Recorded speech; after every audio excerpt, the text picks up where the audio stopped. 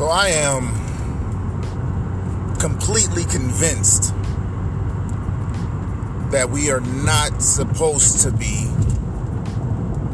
putting ourselves through extreme periods of frustration, confusion for moments of pleasure. Completely convinced of it.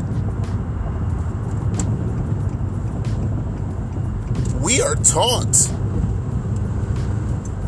to go through a grueling period of time, a grueling segment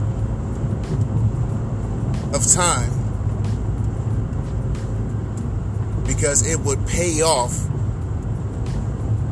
for a small moment of pleasure.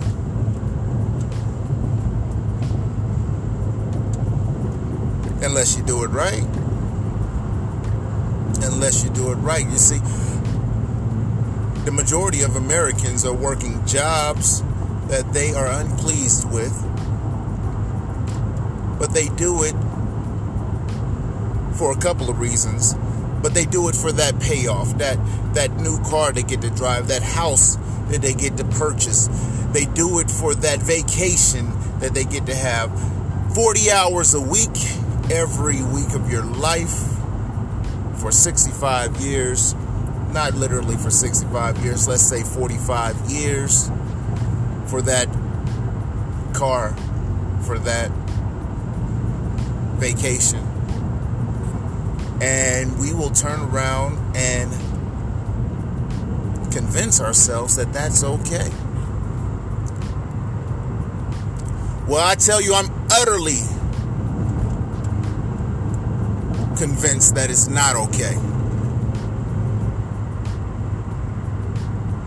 If anything, it's supposed to be the other way around. We are supposed to have massive amounts of pleasure as far as our lives are concerned, and minimum amounts of disdain. We got to flip that all the way around, baby. 40 hours a week for 45 years of our life of happiness, for moments of frustration, for moments of unhealthy behavior, for moments of unhappiness. That's the way it's supposed to be. You see, we live our lives like we're on a football team.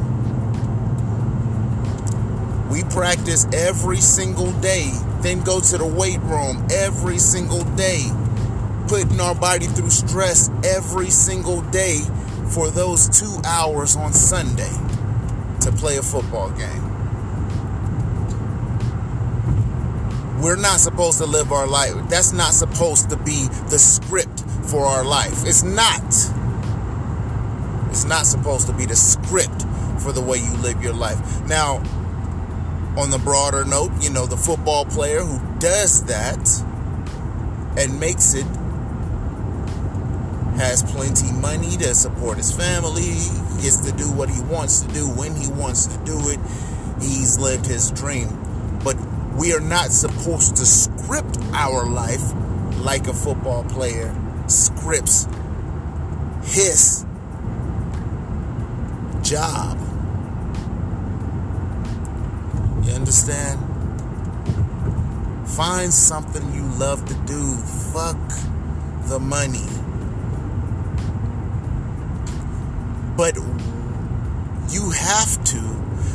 It's a must. It's a mandatory that you do that before you get married, before you have children, because those are the reasons why we will put ourselves through so much frustration and agony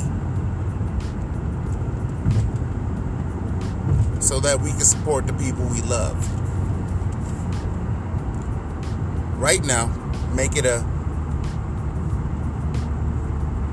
president to teach your children that the first thing you do in your life is create a space where you could make money and be happy in that space. You can make money and be happy in that space. You can remove yourself from that space if it doesn't encourage happiness. And then once you have created that space and you've managed that space and you've turned that space into something that you can control, then you find someone else that can fit into that space with you with a smile on their face. They can fit into that space with you, or they have created a space for themselves to create happiness for themselves. And your two spaces can join together and make one space with symbiotic happiness, smiles, contentness, joy. And once those two things come together, and only once those two things come together, can we bring children into the world to share that with us. But until then, hold off for the children. Hold off on the families. The first thing that us people need to work on is making ourselves happy despite the obstacles working against us. Let's go.